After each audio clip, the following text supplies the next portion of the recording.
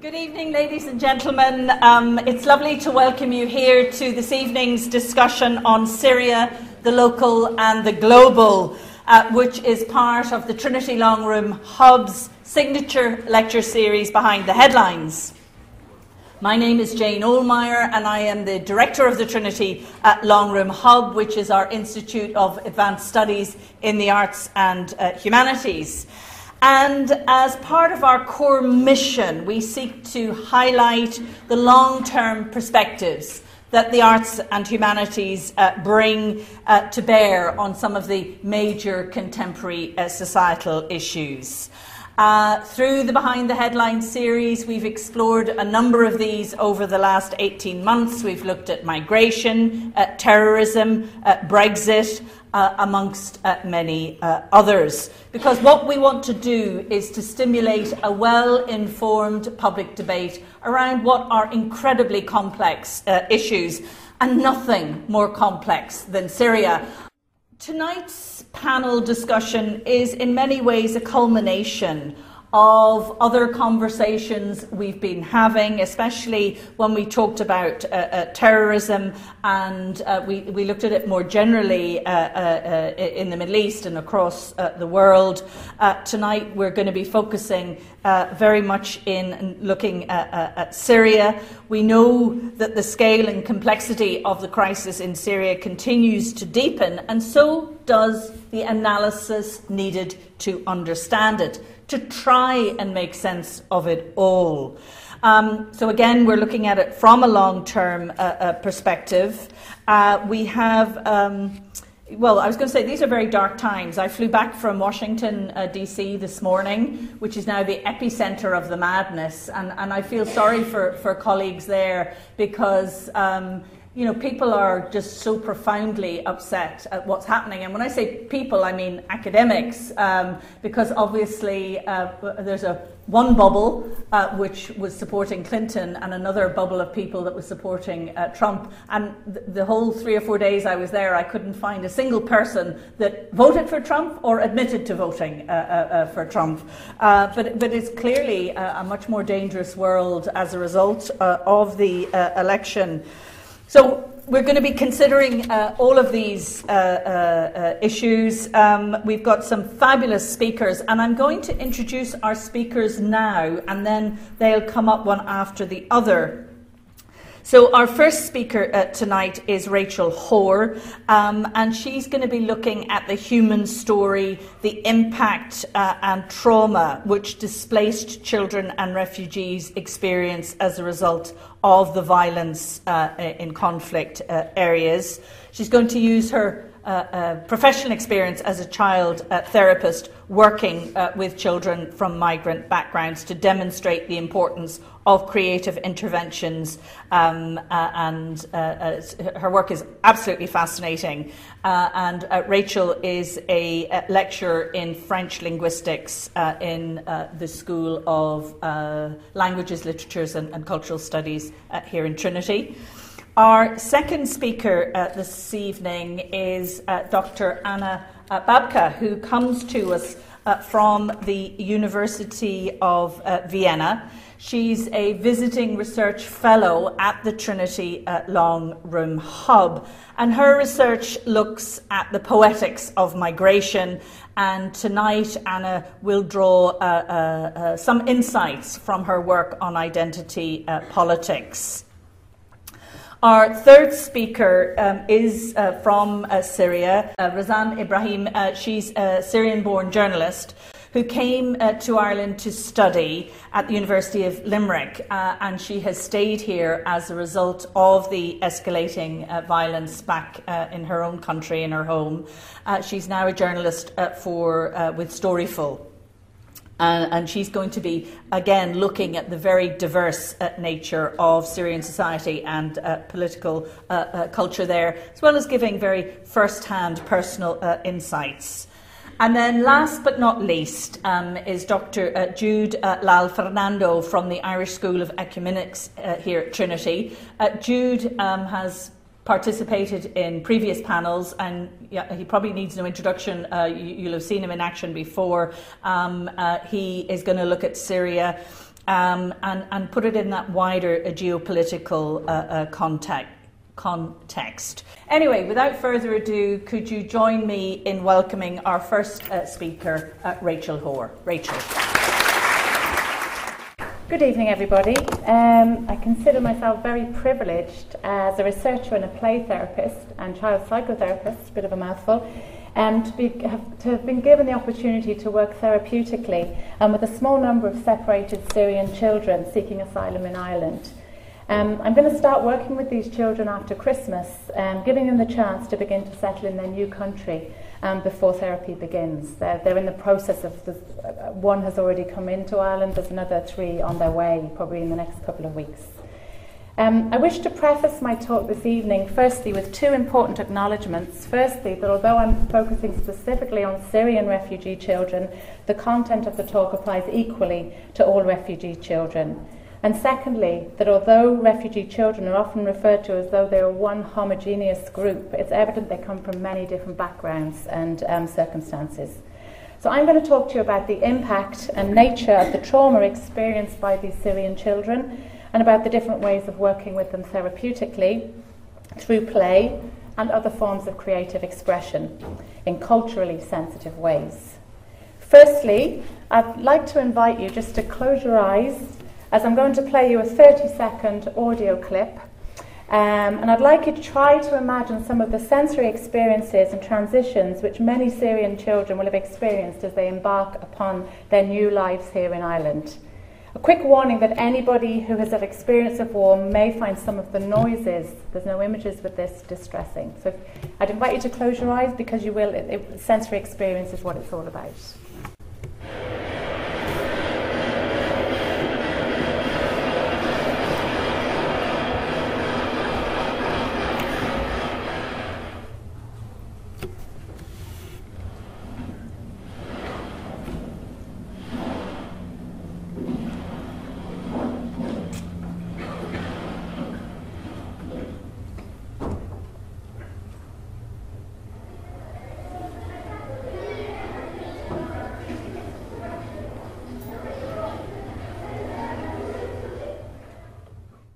So my rationale for playing these sounds is twofold. Firstly, to try and evoke just a few of the many sensory experiences of children coming from Syria, from the gunfire on the streets of Aleppo, to the extremely hazardous boat crossing between Turkey and Greece, to the often paralysing fear experienced in the unfamiliar environment and language of a classroom in a country which is not one's own. Secondly, I wanted to evoke the idea of trauma reminders. These are cues which resemble and symbolise aspects of the traumatic events which can lead to distressing reactivation. Sensory experiences related to these events, such as images, sound, touch and smell, may become learned associations which resurface when a different yet similar set of stimuli are encountered. So thinking back to the sounds of gunfire, imagine the distress experienced by a Syrian child when he or she hears sudden and sharp loud noises in any environment. Research shows that auditory reminders are particularly powerful and distressing. So what exactly is trauma? First and foremost, it's important to remember that trauma reactions are normal responses to abnormal circumstances. As a therapist, I could provide the following definition of trauma. Trauma is an experience that creates a lasting, substantial, psychosocial and somatic impact on a child. How dry and clinical that definition sounds. It doesn't even begin to convey the paralysing fear felt by an adolescent boy from Syria that he will never master the English language and be able to catch up on the education which has possibly been so violently torn away from him in his home country. It doesn't capture the sense of despair and loneliness which he feels at having lost his family and everything he knows. Many Syrian children coming to Ireland will have witnessed extreme violence, the memories of which will have left them feeling overwhelmed and helpless. This is because they relive in their bodies and the unconscious conscious parts of their minds the moments of terror which they cannot yet describe in words. As Bessel van der Kolk notes in the title of his classic book on connections between mind, brain and body in The Transformation of Trauma, the body keeps the score. So it's important to recognise that trauma reactions are both psychological and physiological experiences. Trauma also has profound effects on the parts of the brain which control language, and a common response is disconnection or dissociation from the social domain of language and memory in order to survive. Ravi Kohli talks about the ideas of thick and thin stories. Inevitably, after a series of overwhelming experiences, young people can consciously only bear the thin, partial versions of these stories. Kohli found that young asylum seekers were often refused asylum after interviews that took place soon after they arrived in the UK, when they were unable to share the details of their full and complex narratives. So the externalization of trauma memories and experiences is considered central to the process of relief and recovery, and sensory-based expression, rather than just talking therapies, encourages externalization through play therapy, art therapy, music therapy, dance movement therapy, or an integrative approach. Furthermore, activities which enhance relaxation as part of trauma intervention often include creative components such as music, movement, guided imagery, and yoga. These different forms of self-expression can help to shift traumatic experiences from the past to the present, and can also be used to contain traumatic experiences rather than encourage communication of raw emotions or repetition of troubling memories. In the aftermath of 9/11, many therapists witnessed the huge benefits of art therapy in helping both children and adults to express their emotions and externalize their trauma memories. This is a typical picture that emerged after those events with children in therapy. Whether or not the pictures included images of helping adults, such as the emergency services, provided clues as to which children had a positive outlook and a hope in the future, in contrast to those who believed that help would never come and therapy could be planned accordingly. So creative self-expression is used as a place to store feelings and perceptions that can be transformed then during the course of treatment. It also allows children to actively imagine, experiment with, or reframe an event and to rehearse a desired change. So how do we start the therapy process then with our typical Syrian adolescent?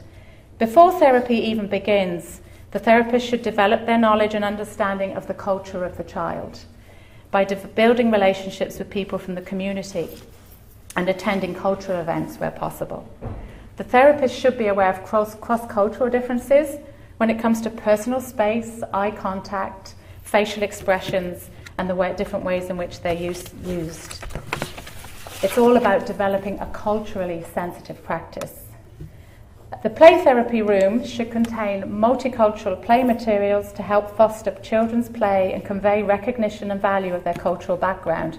This may include things like animals which are native to the country, non-Caucasian figures and dolls, and a range of different types of dwellings.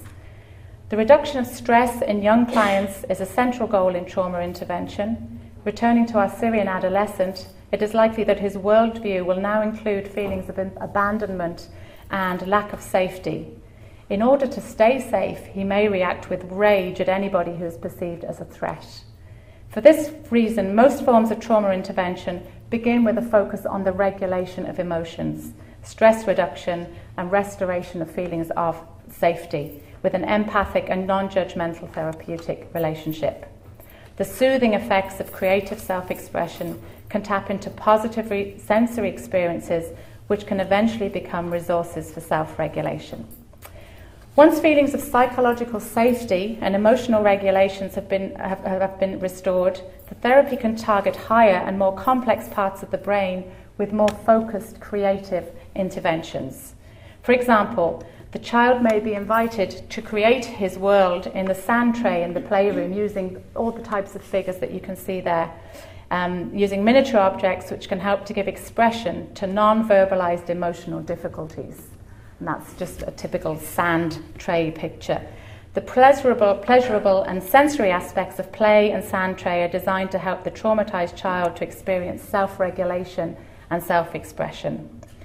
Another basic principle when working with these children is to recognize and value their resilience, to presume they're survivors and not passive victims. It might be tempting to take on the role of a knight in shining armor who rescues them from emotional turmoil, but the job is more about helping the child to use the strengths that they already have. Recalling memories of positive events that can reframe and eventually override negative ones is helpful in reducing post-traumatic stress.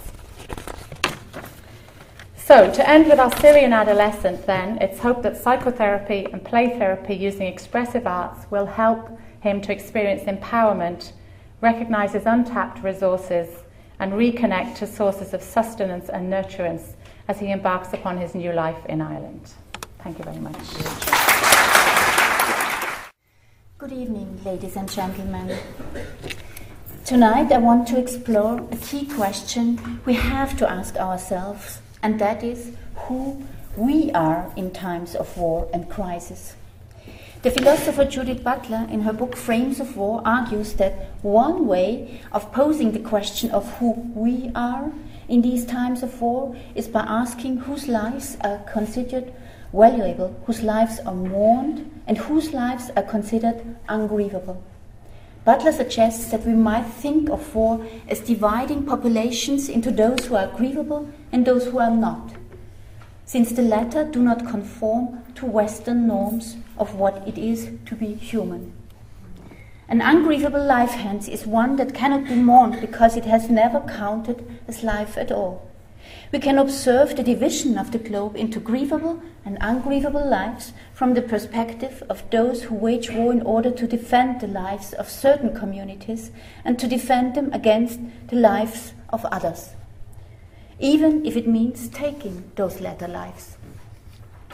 Conceiving of lives in that way is important with regard to our colonial heritage, thus we have to consider what remained after the Europeans drew themselves back, leaving those countries alone with political structures and infrastructures they could not handle, paving the way for dictatorships and non-functioning economies.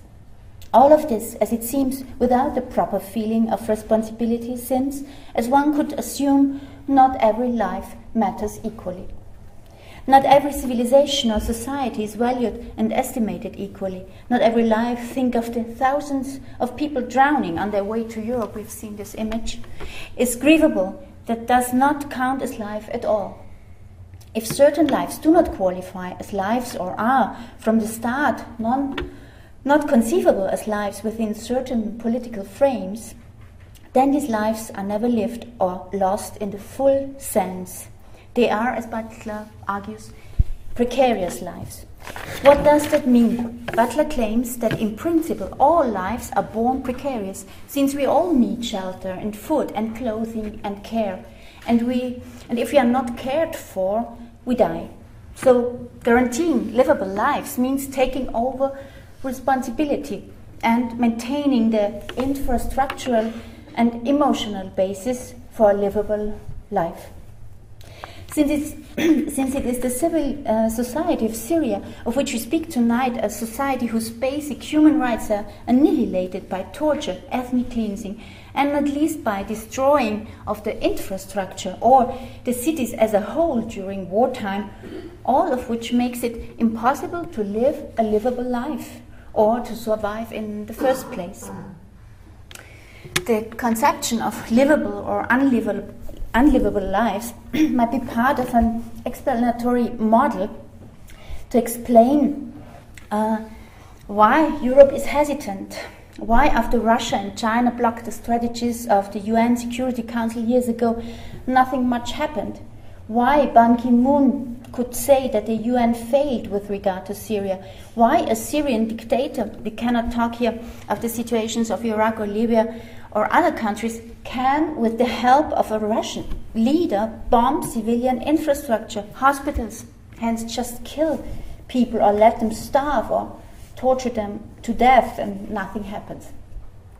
Moreover, so I'd like to ask, why is it that the officials of Europe are fighting the symptoms of the problem, presently the so-called refugee crisis, and not the main cause, namely the failing of the state Syria with all its horrible effects? We are, in one way or the other, all heirs of colonial situations from which we, in the so-called Western world, are still benefiting, willingly or unwillingly. We must, therefore, address our post-colonial responsibility. If we want to find explanations as to why the European Union, together with the US and especially the UN Security Council, have not advocated sufficiently for strategies to end the war, we must look at the post-colonial legacy in Syria. Stunningly, all those who could have contributed to developing strategies to end this war operate reluctantly, more or less. The two members of the European Union, France and England, that have been the former colonizers of Syria, should feel even more responsible and take part in sanctioning countries that fuel the war, pushing forward diplomacy, or, as Robert Fisk pointed out in his recent talk at Trinity College, should encourage member states to provide a solid infrastructural and educational basis for the inhabitants of the region by financial and moral support. Europe disclaims responsibility for what's going wrong in Syria or in the region more generally, albeit the fact that it was Europe that drew the maps, created what can be called an imagined region in the Middle East after the collapse of the Ottoman Empire, and assigned peoples to states throughout the region, badly and without enduring effects. Syria was founded, as Rivas Yanisha argues, after the French incorporated several Ottoman provinces into a state of imagination, and then was left alone. What we are now witnessing, and have been witnessing for many years in this civil war, is the legacy of this colonial regime. I cannot go very much in detail here on Assad and his father, ruling as oppressive autocrats for decades. Neither can I, for lack of profound expertise, talk much about the Sunni Syrians who rose up against Assad but have failed to construct a credible opposition, or about the basis of the so-called Islamic State. What I can claim, though, is that Europe contributes to the disaster insofar as it neglects the role it has played in post-colonial times, maintaining the system of dictatorships in the region, not only regarding oil trading or other important trade relations, but also in view of accepting those rulers as reasonable interlocutors for Europe's own regional politics. The same strategy of turning a blind eye applies to dealing with Russia's role in this conflict. It seems as if Europe, blaming others for the region's troubles, on the one hand, discounts its own historical role on the other hand, and acts as though Syria was the problem of somebody else. However, as we have also seen during the last year, it is absolutely not. So while official Europe drags its heels, Europe's civil society has shown some indication that solidarity is alive and that the vision of a democratic Europe will not be abandoned. Community action, whether in smaller communities or in larger cities, is becoming a guiding principle for many. As a result, actions and organizations from civil society may have the ability to influence action at an European level, prompting them to address their responsibilities overseas. Thank you very much. Good evening, everybody. I'm really honored to be here today with this very important panel about my country. When I was trying to organize what I'm going to say tonight, I thought of the Syria of 4,000 years of history. Will I start from our history, or will I start from the 5 years of the war, this devastating war in Syria? Then actually, I remembered Samira. Samira is a Syrian woman I met in Kos when I was volunteering helping refugees there. Samira crossed the Mediterranean with her 2 daughters. She lost her 3 men in the Syrian war. Her husband was killed by Islamic State. Her son was killed because he was fighting with the Syrian regime. Her another son was killed because he was fighting with the Free Syrian Army opposition. Samira's story really, I think, summarizes and sums up the complexity and the sensitivity as well of the Syrian war. Or will I start maybe from 1918, when France and England, out of nothing, they decided to divide Sham region into 4 countries. They divided Sham region into Syria, Lebanon, Jordan, and Palestine. They divided the undividable of the region. We have similar culture, language, ethnicity, all kind of art, music, and they divided us to 4 countries. Or will I go back as well to 1917, Balfour Declaration, or 1948, when a strange body was created in this region, Israel. Or when I go to the American invasion in 2003, these historical events really shaped the region. And what we are now in Syria is kind of reflection of what is happening from these past events. So as I said, these past events affected directly and indirectly what is happening right now in Syria. As I said, from Samira's story, you can tell how complex is the Syrian war. And how complex is the Syrian society, because to understand the Syrian war, you have to understand the Syrian society and culture itself. I always describe Syria as sophisticated, complicated piece of mosaic. There is misconception and stereotypical picture as well of when you say Arabs, they all paint Arabs in the same brush. And I'm sure some of you have been to Arab countries and they visited some of them. You know that each country is really different from the other. For example, Saudi Arabia, there's no way it's similar to Lebanon or Syria. And Syria is different as well from Algeria or from the other countries. We have commons, but still we are very different. Syria as well, you can't put all Syrians in the same brush. We are also societies in one society. So we have almost, or at least 17 sects. Religion, ethnicities, religion, what I mean by religion, like we have Muslims, Christians, Sunni, Shia, Jews, we have Catholic, Protestant, Orthodox, all these kind of religion inside. Besides, we have ethnicities, Arabs, we have Kurds, we have Ashurians, Armenian, Greek, and till now, and I have one of my best friends, he still lives in West Aleppo till now, and his parents originally are Armenian, his grandparents came when the genocide happened to Armenians, and Armenians didn't find any safe place except Syria to stay in. Till now, they are there, living there, and they don't want to leave. As well, I have another friend from Greek origin, and their surname actually Greek. So till now they live there, and they really simply they don't want to leave. And not only, as I said, the religion and ethnicities, as well the intellectual. So in Syria we have conservatives, secularism, we have liberals, Salafists. We have different aspects as well of the intellectual differences.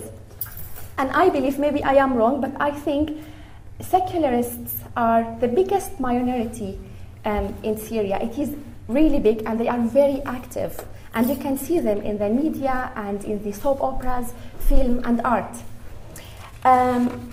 So after all this, talking about the civil society we have, I always hear the term civil war. It is, I always think of it, is Syria, what is happening now, civil war or not? It is a very difficult question to answer, but I think of it as it is controversial. In my opinion, and maybe some people, they don't agree with me, it's not civil war, but it has aspects of civil war. It's not entirely civil war yet. Why? Because we have different groups in Syria, different religion, culture, ethnicities, intellectuals. They are both supporting the two sides. And at the same time, some of these people, they are against both sides. Again, we have people who are, let's say, Muslims, Sunni, Shia, they are against two, and some of them, they are with the two. So it is very a complex one. It's not related to religion or societies or ethnicities. It is more political conflict. This is how I see the conflict in Syria right now. Besides, if it is only civil war, why do we have all these thousands of jihadists coming from all over the world? And lately from, I'd say, Khaled Kelly, maybe we've all heard of him, fighter, and he bombed himself in Mosul, not in Syria, but still there is connection. So we have all these jihadists coming from everywhere fighting in Syria. How it is civil war when we have all these groups coming to fight inside? Besides, it's not only Syrian people fighting. Countries, continents are fighting on our land. And maybe Dr. Joud, he will speak in details about the global war. But we have from Saudi Arabia to Iran. They don't like each other, so let's fight in Syria. So we have Turkey, we have Russia and America. They don't like each other. So we don't have a place to fight. Let's go to Syria. And we have as well Qatar, we have Lebanon, we have, maybe I can spend hours naming the countries, but like really a lot of countries fighting in our country, and it is kind of destroying the whole aspect of revolution and the rights. So all this happening, I'm sitting on my bedroom watching the news, watching all the photos, very sad photos coming every day from Syria, from refugees. Then I decided I don't want to be a witness anymore. I know I can't change, I don't have a power, I don't have a money, but I can go and help and do something. So this is when I went to Greece, and I started to volunteer helping refugees, and it was one of the most amazing, sad, positive, negative experience in my life.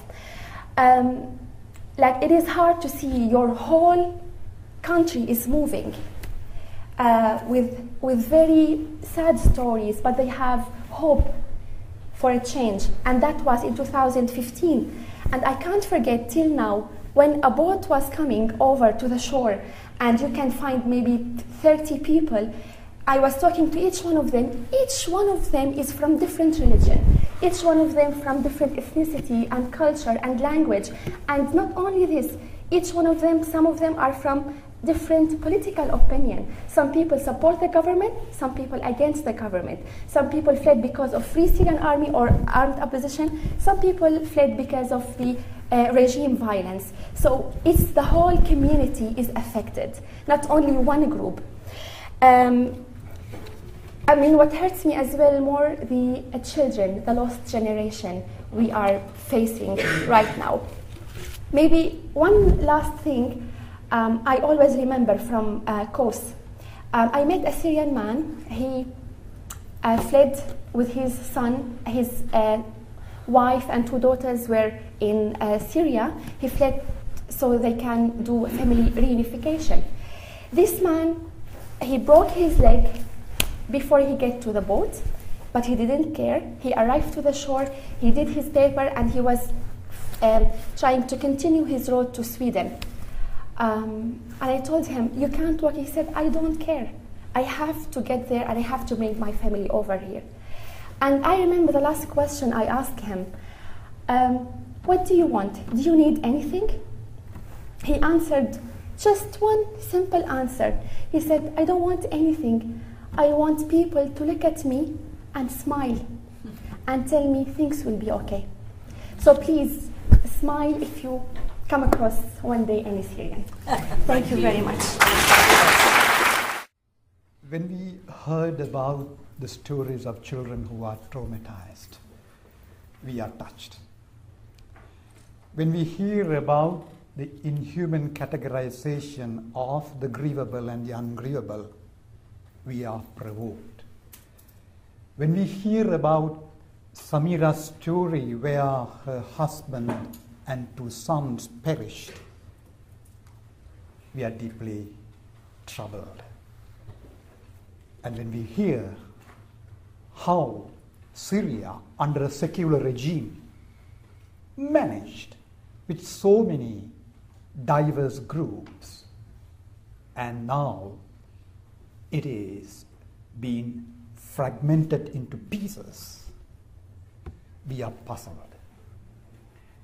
We came here this evening not simply because we are interested in Syria as a piece of information. We came here because we are constantly being touched by the suffering of the people. But there's a question here. When we are being touched after hearing so many stories of the suffering of the people, we equally become utterly helpless, not knowing to find out which course of action we should follow. Am I right? Because we are being given a picture that is quite distant from us, that is quite sophisticated, that is quite complex.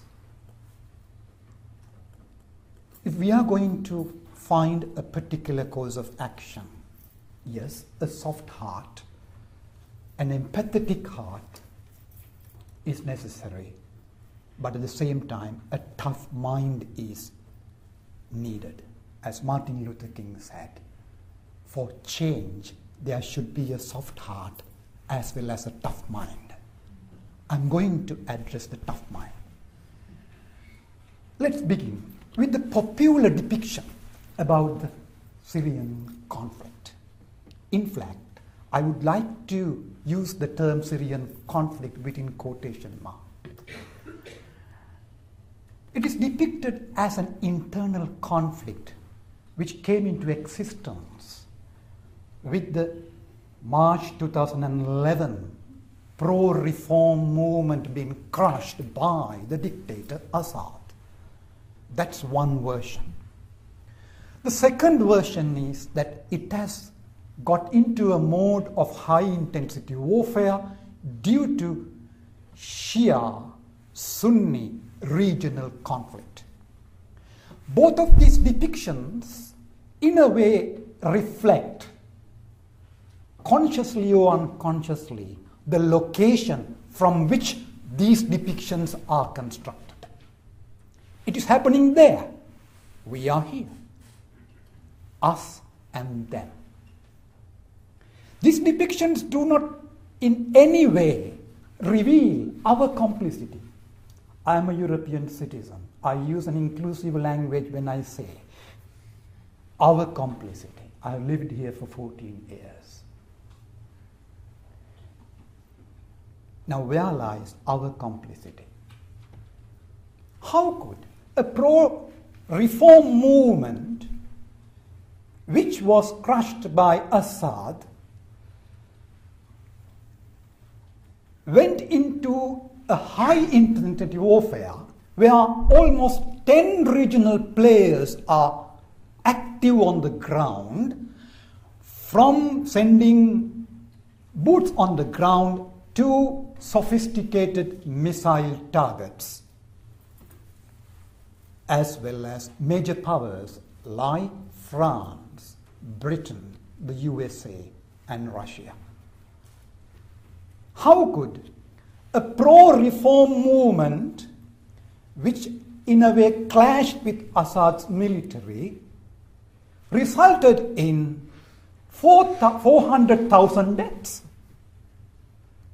How could a pro-reform movement, which was attacked by Assad's regime, produce 7.4 million internally displaced refugees by now, according to estimates? 4 million people who were forced to flee their homeland. It cannot be simply because of an internal conflict. Nor can it be simply because of a regional conflict. I don't minimize the undemocratic fashion in which Assad ruled. Everybody knows The communist government of Kabul at one stage in the 80s was not a saint. Everybody knows that Saddam Hussein was not a saint. Everybody knows Muammar al-Gaddafi was not a saint. Everybody knows Assad is not a saint. But who decides who is on our side and who is our enemy? Why not? The same media coverage, the same call for democracy is not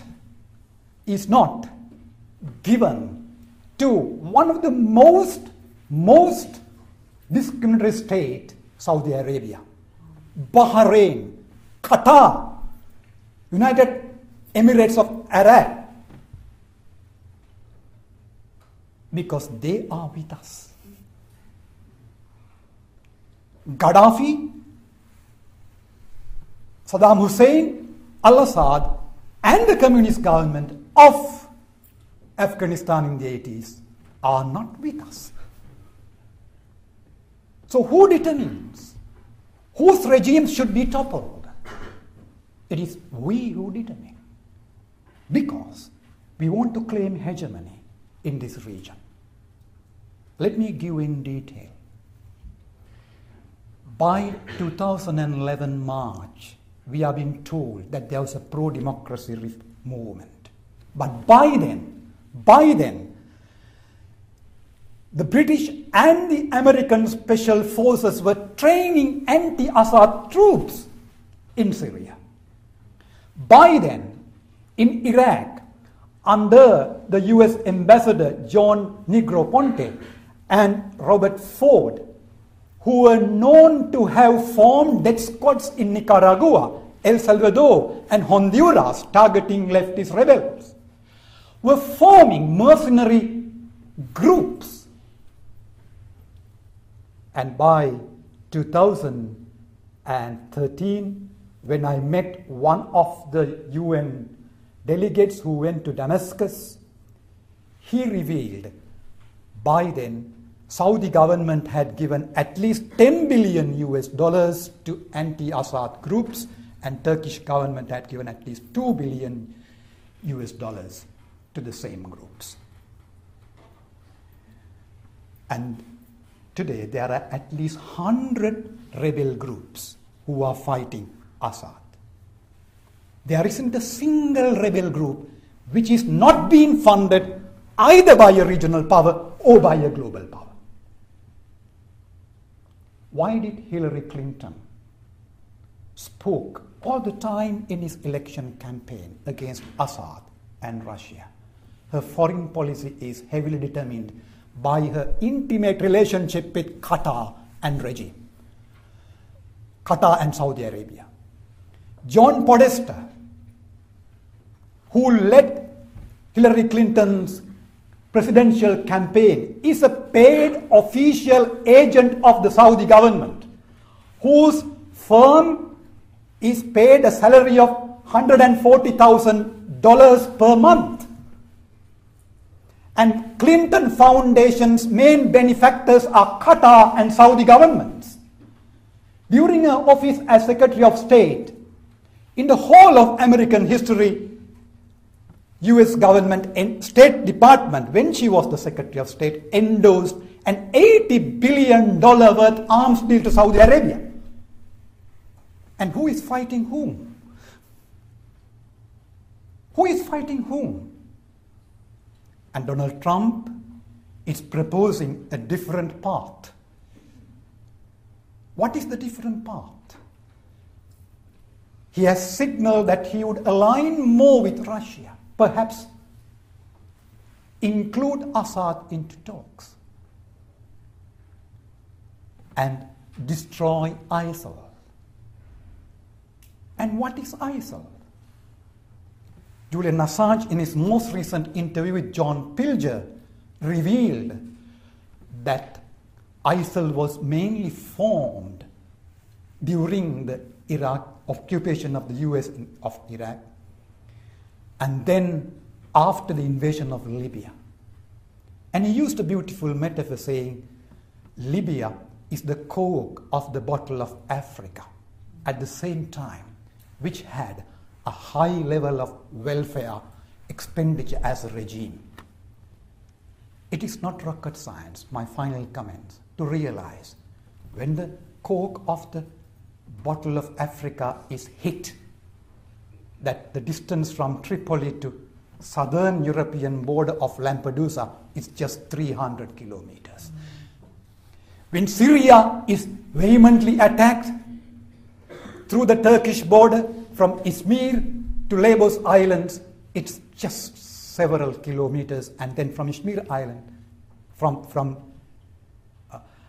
Lesbos Island to Athens, it's 400 kilometers, and that is the eastern border of Europe. You find the domino effect. Are these unintended consequences? What is the domino effect? There are 4. A huge number of refugees. Secondly, one secured free border dream of Europe has been highly compounded as a result of individual states claiming to control their borders, with this emergence of the far right, which also partly contributed to Brexit vote, ultranationalism rising. That is the second domino effect. Third, empowering of fringe smaller groups in religious fundamentalist sector, like Salafism. Fourth, rise of the far right in Europe and in the United States with the ascendancy of Donald Trump. And are these unintended consequences? Why should we have academia? Why should we have journalism? Why should we have civil society? Why should we be puzzled about the ascendancy of Donald Trump and Brexit? Should we have looked at this? Most of the journalists, even civil society lobbyists, are puzzled, mystified. How did he come to power? What happened in Brexit vote? Could we not foresee this? Could we not foresee this? To some extent, the alternative media which foresees this has been suppressed. My final comment is, during the invasion of Iraq, or before the invasion of Iraq, there was a massive voice led by Germany and France. No invasion of Iraq. The same voice cannot be heard when it comes to Syria. Let's say in one voice, stop invasion of Syria by the Russians and by the US.